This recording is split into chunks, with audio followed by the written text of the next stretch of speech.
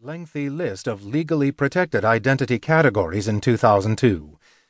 The ordinance defines gender identity as self-perception or perception by others as male or female, which includes an individual's appearance, behavior, or physical characteristics that may be in accord with or opposed to one's physical anatomy, chromosomal sex, or sex assigned at birth, and shall include, but not be limited to, individuals who are undergoing or have completed sex reassignment.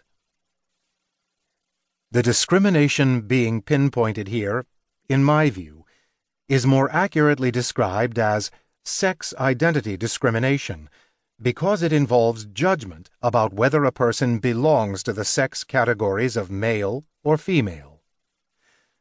By contrast, traditional sexism is based on judgments about what we can and cannot do because we are male or female.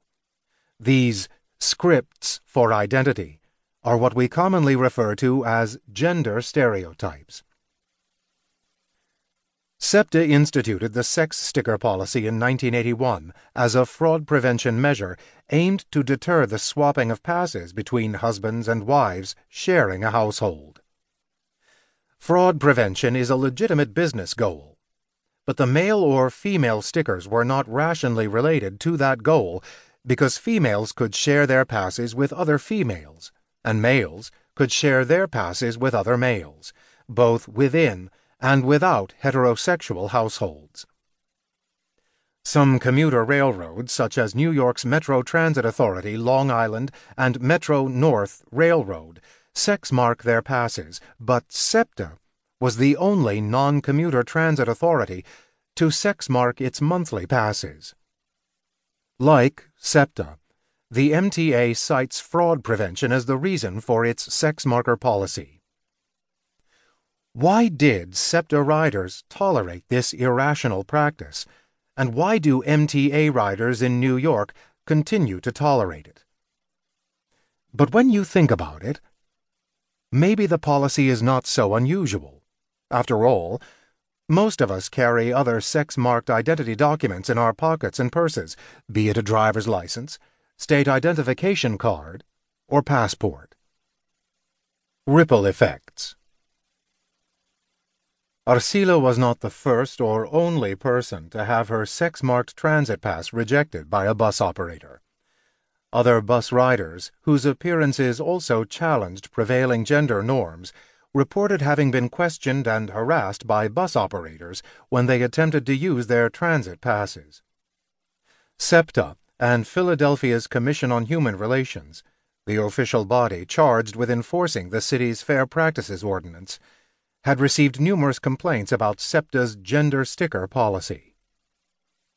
In 2009, a local grassroots organization called RAGE, Riders Against Gender Exclusion, sprouted to bring public attention to the invidious impact of SEPTA's sex identity sticker policy. The organization solicited and compiled its own catalog of sex identity discrimination stories from SEPTA bus riders. RAGE used social media to collect and publicize stories that vividly portrayed the widespread harm done by the stickers. The stories flooded in both from people who self-identified as transgender and those who did not, as well as from riders who self-identified as queer and those who did not. One woman with short hair recounted her experience of being sold a male-marked monthly pass unbeknownst to her at the time she purchased it at a ticket window. She became aware of the ticket salesperson's mistake the next day when she tried to use her male-marked pass, and the bus operator accused her of fraud and tried to confiscate her $83 pass. Another female rider said a bus operator mistook her for male based on her appearance. When he noticed her female-marked pass, he realized his mistake, but instead of apologizing for his error, he verbally harassed her and confiscated her pass. Several transgender women shared stories similar to Arcila's. They had tried to use a female pass only to